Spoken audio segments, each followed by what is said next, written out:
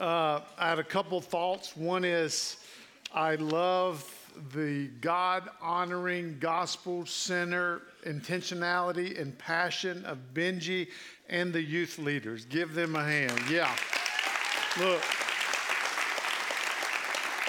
we are commanded to invest our time, talent, energies, and truth and treasure into the next generation. And I'm thankful to be a part of a church that does that and takes that seriously. Secondly, I thought I do not want to be 18 again. Anybody else? Now, here's the deal. I want to be 18 and know what I know now, because I was pretty stupid at 18. I know that's shocking for y'all with the level of maturity that I bring as your pastor. So, man, turn with me, if you would, to Hebrews chapter 11. Hebrews chapter 11, starting with verse 8 through 16. As we continue our series called Run for Your Life. In the midst of you and I living in this broken, sinful world, which includes the struggle with our own sinfulness and the struggle and implications of other sin against us, it is very easy, as you know, to become discouraged, cynical, or even lose hope altogether, is it not?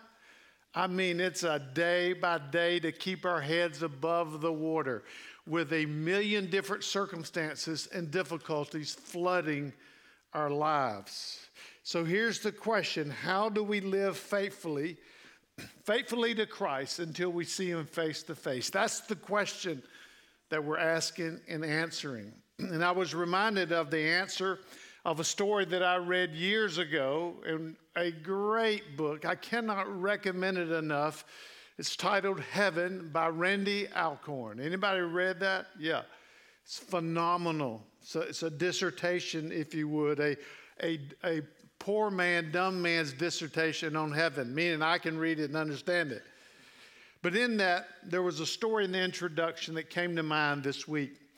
In 1952, a gal by the name of Florence Chadwick stepped into the waters of the Pacific Ocean off of Catalina Island to swim. Her goal was to swim to the mainland of California.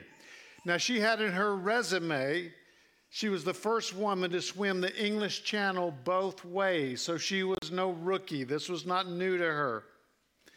And now the weather was foggy and cold, and she swam for 15 hours straight. But eventually she stopped swimming, and she gave up, and they pulled her out of the water and placed her into a boat to recover. And while warming up in the boat, someone in the boat told her that you were so close, only 400 yards away.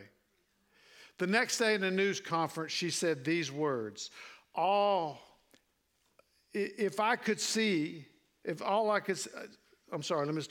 said, all I could see was the fog. I think if I could have seen the shore, I would have made it. Think about those words. I think I could have seen the shore. If I could have, I would have made it. I think the whole book of Hebrews, and particularly chapter 11, is trying to help Christ's followers see the shore through the fog of life. And that shore, the writer of Hebrews has told us, is Jesus, that he is superior to all, and being with him for eternity. And eventually the new heavens and the new earth is the shore. And here's the reality for all of us.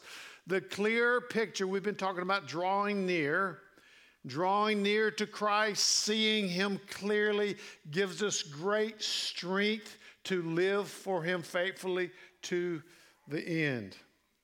Apostle Paul puts it this way in Colossians 3:1-2. If then you have been raised with Christ, see the things that are above, see the shore where Christ is seated at the right hand of God. Set your minds on the things above. Set your minds on the shore, not on the things that are on the earth or not on the fog. One of my favorite all-time quotes This is by Jonathan Edwards. He says, Lord, stamp eternity on my eyeballs. So this morning we get to learn from one who set his mind and heart on things above. His name, Abraham, the one who Paul in Romans 4 calls the father of all who believe. Now, in light of that, it's not surprising that Abraham, out of every person mentioned in chapter 11, gets the most ink as a person in the Hall of Faith. And so we're going to see this morning why he was enshrined in the Hall of Faith. That's one question. But also how you and I can be enshrined in the Hall of Faith as we look at his life. So let me read, first of all, verses 8 and 10. It says, by faith Abraham obeyed when he was called to go out to a place that he was to receive an inheritance. And he went out not knowing where he was going. By faith he went to live in the land of promise as in a foreign land, living in tents with Isaac and Jacob, heirs with him of the same promise. For he was looking forward to the city that has foundations, whose designer and builder is God. So the first thing we notice right off the bat, and we're looking at these four things, the first one being live as a stranger. It says, by faith, Abe, I'll call him Abe sometimes for short. He likes that. We had a chat about it. By faith, Abe obeyed when he was called. Literally, that reads, while Abe was being called, he obeyed. Abe's response was immediate to God's call, no hesitation. And we have to get clear, what was that call? The call was twofold. The first, it was to leave his old way of life and way of life. Now, if that doesn't sound familiar to you, as a Christ follower, I don't know if I can help you. When we come to Christ, we don't even know this is necessarily the call at first, but it is the call for every Christ follower to leave our old way of life and our way of life. Genesis 12 records that for us. It says, now the Lord said to Abram, that was his name before it was changed to Abraham, go from your country and your kindred and your father's house to the land that I will show you. Leave it all that you know, all that you hold dear, all that you get your worth and value and significance and security from, leave it. That's the call. Secondly, the second part of the call was a call to an inheritance. And again, Genesis 12 lays that out. It says, the inheritance is a land that I will show you, and in you all the families of the earth shall be blessed. So to summarize this call was to leave and go, and I'm going to do something great in you and through you. Folks, that is the Christian's call when a person comes to Christ. Leave your old way of life. I'm going to do something great in you and through you. Now, I want to give us a little bit of warning here, because we could read that and think that Abraham is the hero he is a hero of the faith, but it doesn't make him the hero of his story of faith. God is clearly, this is important context, God is clearly the hero of his story and my story and your story. Because when Abe was called or saved, we need to understand that it was by the sovereign grace of the Lord Jesus, and there was nothing that he brought to the table. The Bible makes it very clear that God is the one who took the initiative with Abraham to bestow grace upon his life. Joshua 24, if you will mark that down and read it later, is given, if you would, a redemptive retelling of the story of Israel, of its redemptive history. And in that, he talks about Abraham, the father of our faith, the first one that was called. And he says that his dad was named Terah, and their family were idol worshipers. Abraham lived in Ur, or modern-day Iraq. He was a pagan. He was from a pagan city, and he was a descendant and had a long lineage of pagans and idol worshipers. It wasn't like Abe was walking around as the most righteous man on the face of the earth and God said, there's my man. No, he saved Abraham just like he saves us. Imagine with me, I had been talking about a few weeks, sanctified imagination, and for some reason this thought came in my brain this week. You know, when John Newton wrote the hymn, Amazing Grace, and Abraham's in heaven as the great cloud of witnesses, and he hears it for the first time, Abraham would relate to that. Yes, that's what happened to me. That's how we are to read this text. Abraham was not looking for God. He was on his way to worship trees and bugs and snakes and alligators. And God called him with his grace. So what happened from that call is that God birthed faith in him. And the result of that faith that was birthed in him from that salvific call is he went out not knowing where he was going. Here's what you and I need to get really clear, and that is faith and obedience go together like peanut butter and jelly. A.W. Pink says faith leads to obedience, and obedience is the evidence of faith. There's a radical nature of biblical faith. And here's why. Because it is, as Monty said last week, a response to the words of God. It's just not thoughts, although it starts with thoughts. It's just not humming as incense play, I have faith. It is a direct response from the Word of God that then turns into a life that lives for things unseen.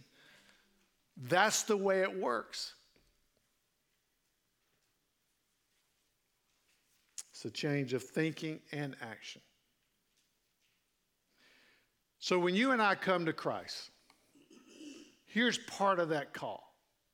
Jesus says, deny yourself, take up your cross. If you want to find your life, lose your life for Christ, right? There's a hard, radical call. The problem is, I don't know about you, but I didn't know what all that meant. Did you? I didn't know the pain it would take to walk this journey of faith. I didn't know the things I would have to go through. I didn't know how sinful I was. I didn't know how much unawareness I had about my own heart and about the lives of others. I mean, I just didn't know what that entailed. I knew I was tired enough of trusting in me. And I'd come to a point that I could now see. And I said, Lord Jesus, I need you. Reminds me of the Pilgrim's Progress, a great classical book that is a must read for every Christian. Speaking of Christian, he was the main character in the book, Christian. Remember, he was to leave the city of destruction once he got God's call to go to the celestial city.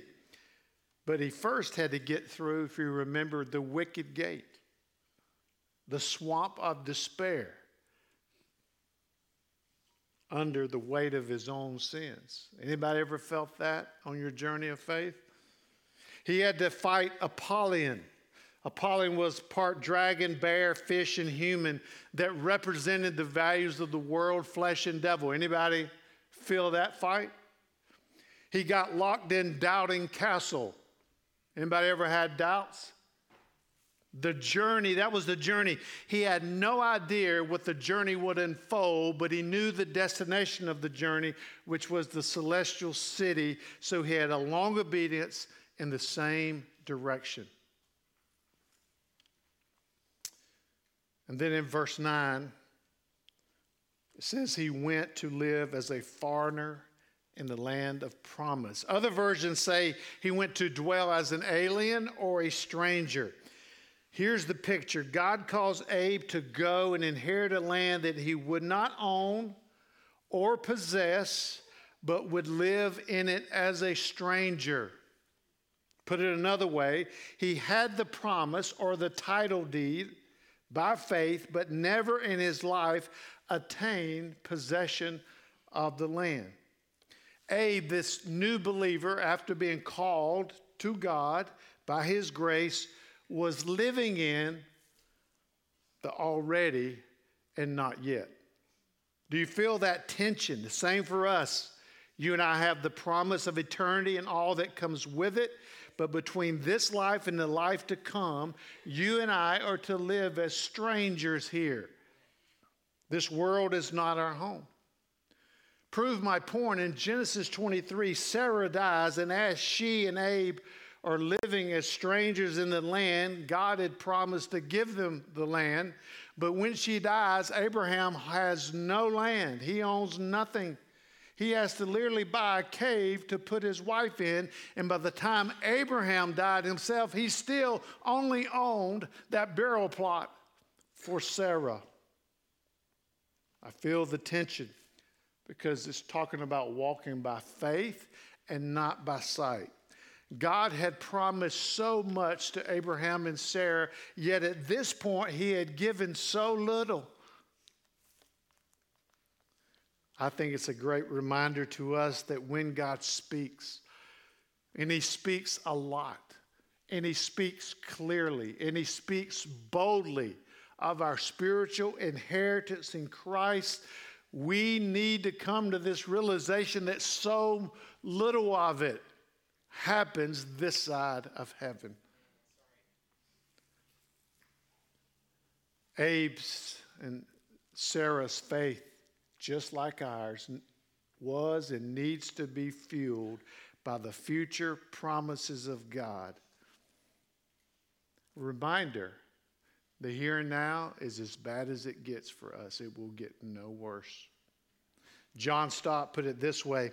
He said, our mindset towards success, possessions, and purpose in life is radically different than the natives because their hope centers in this life only, and our treasure is in heaven. The text mentions the patriarchs, the three names, Abe, and then you have Isaac, who was Abraham's son, and then you have Jacob, that was the son of Isaac. It says they all lived as strangers, not at the same time, obviously, but they all lived like that. They all lived in tents as nomads in the land of promise. And the question we ask is, why were they content to live as to live as tent dwellers with no stability and no security? You and I should want to know the answer to that question, because to live as a stranger is to live like that, and we got to know why we can live content here as a stranger. Verse 10 tells us, for he, Abraham, Isaac, and Jacob, was looking forward to the city that has foundations, whose designer and builder is God. They all knew with certainty and confidence that Canaan, the land they were promised, was not their ultimate prize. They understood, if you would, that the real estate of Canaan was pointing to something greater, a spiritual inheritance. Here's how Peter puts it. 1 Peter 2.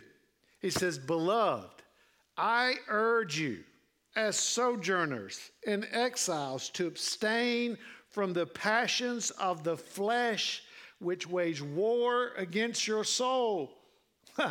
This earth is not our home. And I thought about, I got to give the folks, I got to give you some practical examples of what it means to live like as a stranger. And here's the deal. There's too many. There's too many for me to give you, because it's not like ABC, 1, 2, 3. It's a new way of thinking. It's a new way of living. It's a new way of feeling. It's a worldview. It's a passion. It's a purpose. It's all encompassing. So I said, how can I help the folks at Fellowship Bible Church? here's what I want you to do. Open up 1 Peter, read chapter 1, 2, 3, 4, 5. And from those 5 chapters, you will grasp what does it mean to live like, think like, feel like, be like, behave like a stranger in this world. It's glorious. As I read it, this tears ran down my face. I said, that's it. And I can't describe 5 chapters to you. Monty won't give me enough time. It's his fault. Man, please do that. Secondly, trust in the promises. Trust in the promises of God. Let's read verses 11 and 12. It says, by faith, Sarah herself received power to conceive, even when she was past the age, since she considered him faithful who had promised.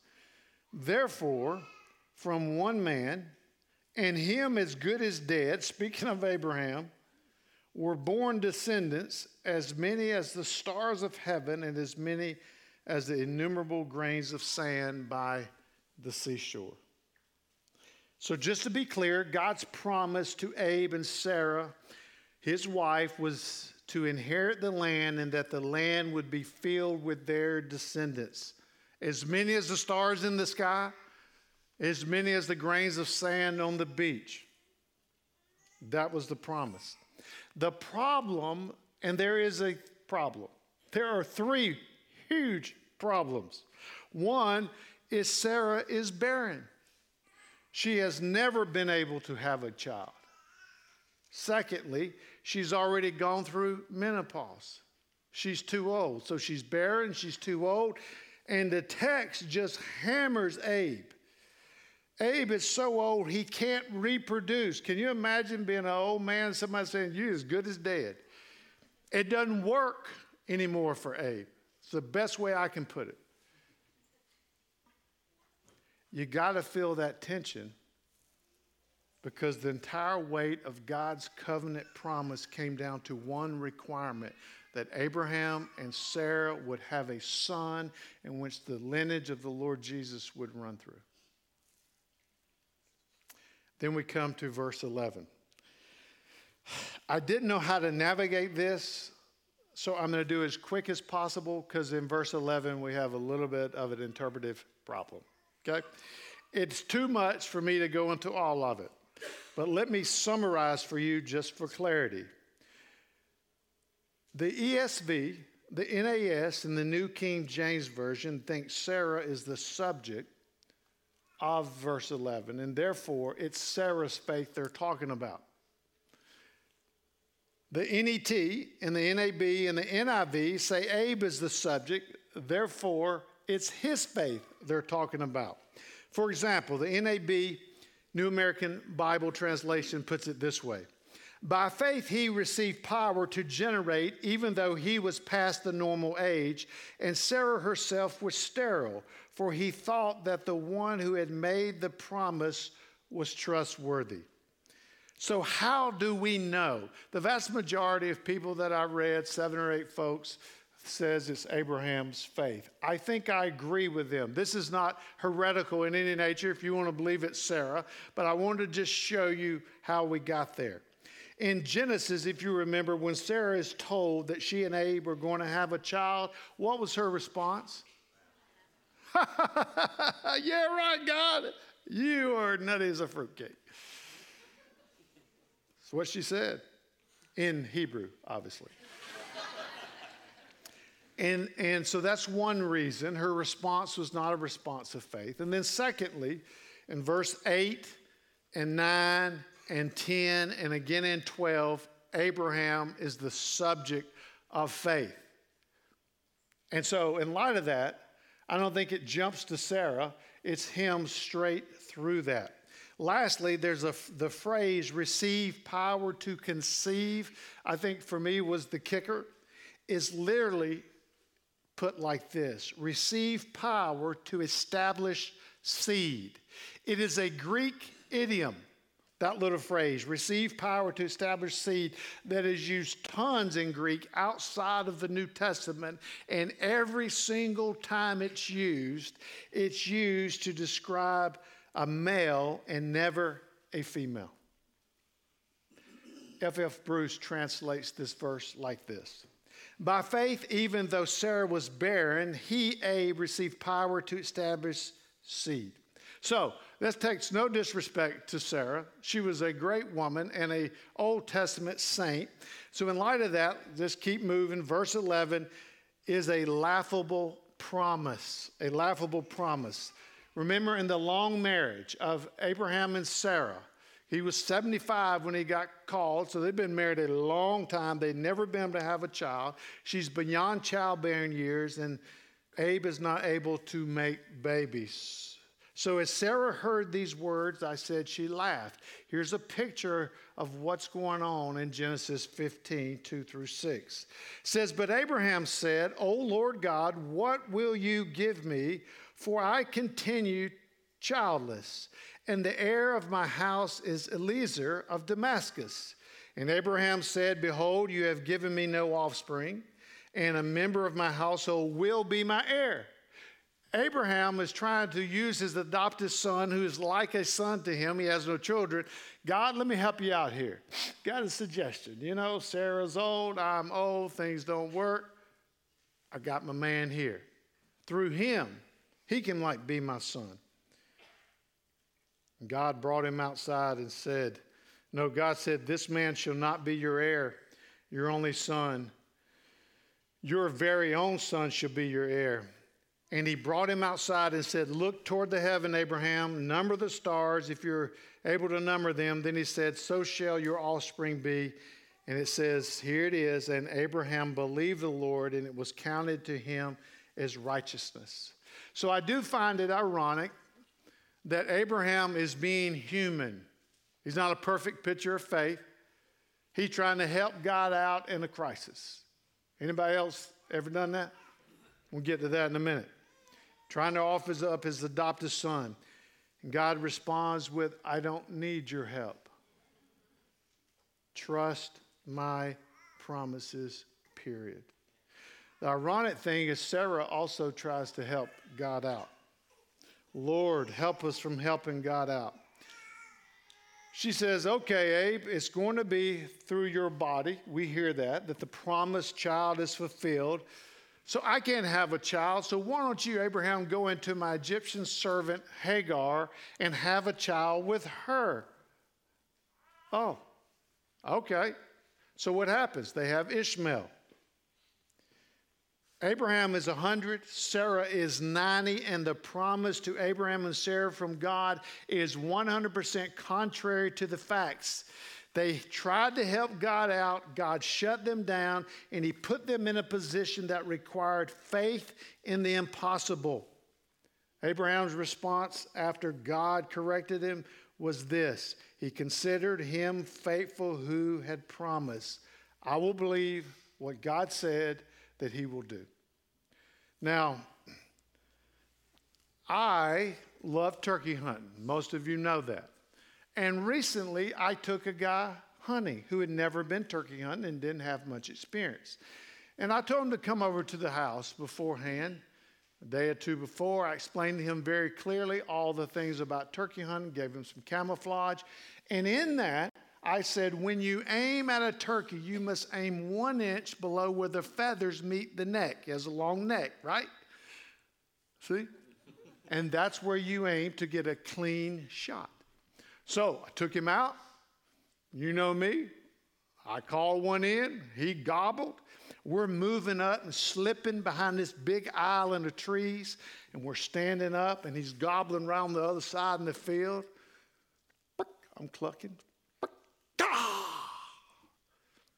And all of a sudden, I see 2 big old gobblers, beards are swinging, walking left to right. There they are. We're still standing up. I said, shoot them. And we're camoed. We haven't moved. They don't even know we're there. They're just looking for Miss Hen, right? They're looking to reproduce. He said, shoot them now? I said, yeah.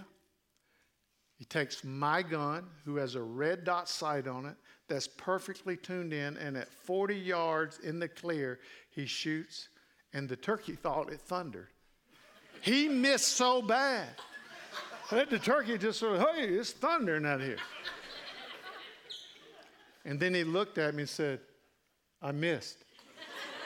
I was like, outside I was like, it's okay. Inside I was going, no kidding, Sherlock, right? And I said, shoot him, shoot again. I was trying to be the nice pastor, right? Shoot again. And by that time, the bird was gone. I asked him in the follow-up conversation, what were you aiming at? And he said, well, I was aiming at his eyeball because I didn't want to ruin the meat. My follow-up question was, what did I tell you to aim at? He said, where the feathers meet the skin on the neck. I said, trust. What I want to say is trust in Jeff, right? He wanted to help me out. Like he wanted to. I said, you can't have no meat if you don't kill him. Man, it is so intuitive for us to want to help God out. Look at his promises. Does it really mean that? Can it mean that? Is it really true? Monty said it beautiful. Trust in the word. Trust in his promises. Verse 12 describes it like this. From one man who was as good as dead, Isaac is born, and from Isaac, the hundreds of millions of Christ followers, including us, as many as the stars of heaven and grains on the sand. Note, though, Abe's life wasn't perfect. I said that. Twice he told Sarah to lie about who she was because he was afraid. Tell him, you're my sister, not my wife. We see him yield to Sarah's suggestion about Hagar. But there's no doubt at the end of the day, Abraham trusted faithfully in the promises of God. Those promises are phenomenal. They are endless. Yes, your sins are forgiven. Trust in that. Jesus raised from the dead. His Holy Spirit indwells us. He is at work in you. He wastes no circumstance in your life. He loves you in spite of you. He will bring you home. He will return. You and I need, he tells us, Benji said it, the body of Christ around us as a means of grace. Surrender to him and his promises. He doesn't need any help at all. And then live like it's true. Thirdly, there is a seek and desire your real home. I'm going to read verses 13 through 16. These all died in faith, these all died in faith, not having received the things promised, but having seen them and greeted them from afar, and having acknowledged that they were strangers and exiles on earth. For people who speak thus make it clear that they are seeking a homeland.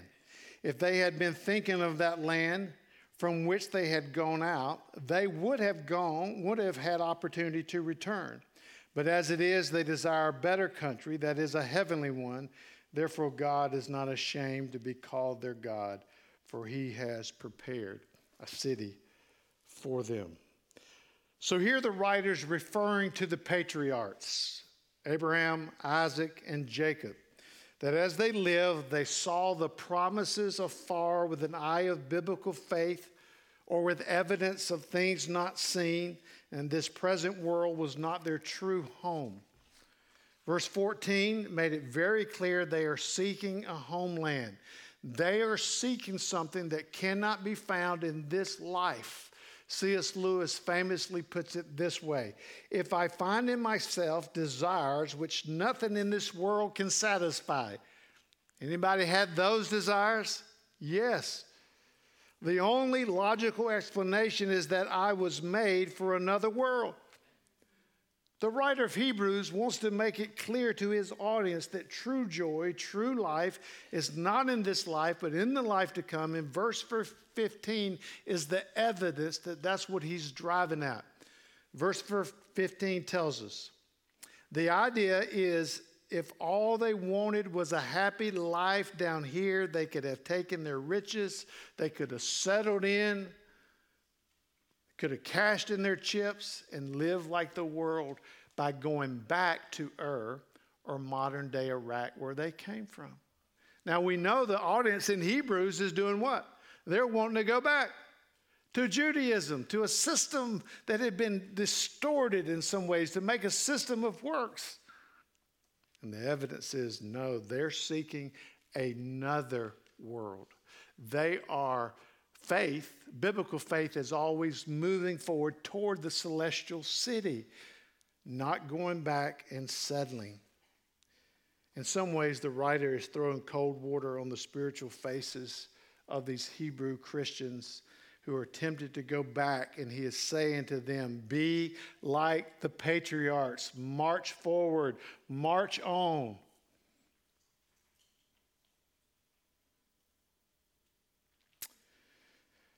Desiring and seeking that celestial city, if you would, this new home that God created, calls attention to God's worth.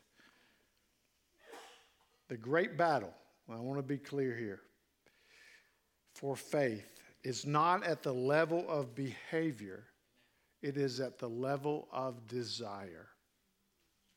What you and I desire, we will chase after. And what we chase after, we will become like. And then our behavior will reflect what we have become. The writer is telling us, chase after the Lord Jesus in eternity in your life to come, and you will become like the Lord Jesus. Paul puts it this way in Philippians 3. For our citizenship is in heaven, from which also we eagerly wait for a Savior, the Lord Jesus Christ himself. So the promises of God in Christ are our real home, and these promises have begun to shape as a whole how we think, how we live, how we feel. John Piper again says, faith considers this world and what it offers.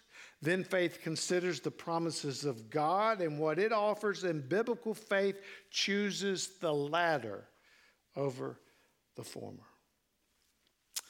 And lastly, man, I just think it's the so what, verse 16b.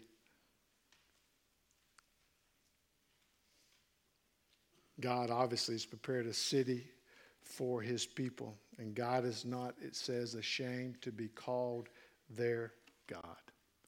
These folks who live for eternity, the reward was that God, when they stood in front of him, he said, I'm not ashamed to be called the God of Jeff Patton. Man, that's powerful stuff. Live by faith. That's our reward. That's the shore. That's what we're swimming to. That's what clears the fog. But you can't know the promises of God if you don't know his word. The shore gets foggy and stays foggy. I love that. Put your name in there. I'm not ashamed to be called the God of, and put your name, because they have lived by faith. Take a minute and ask the question, so what, this morning?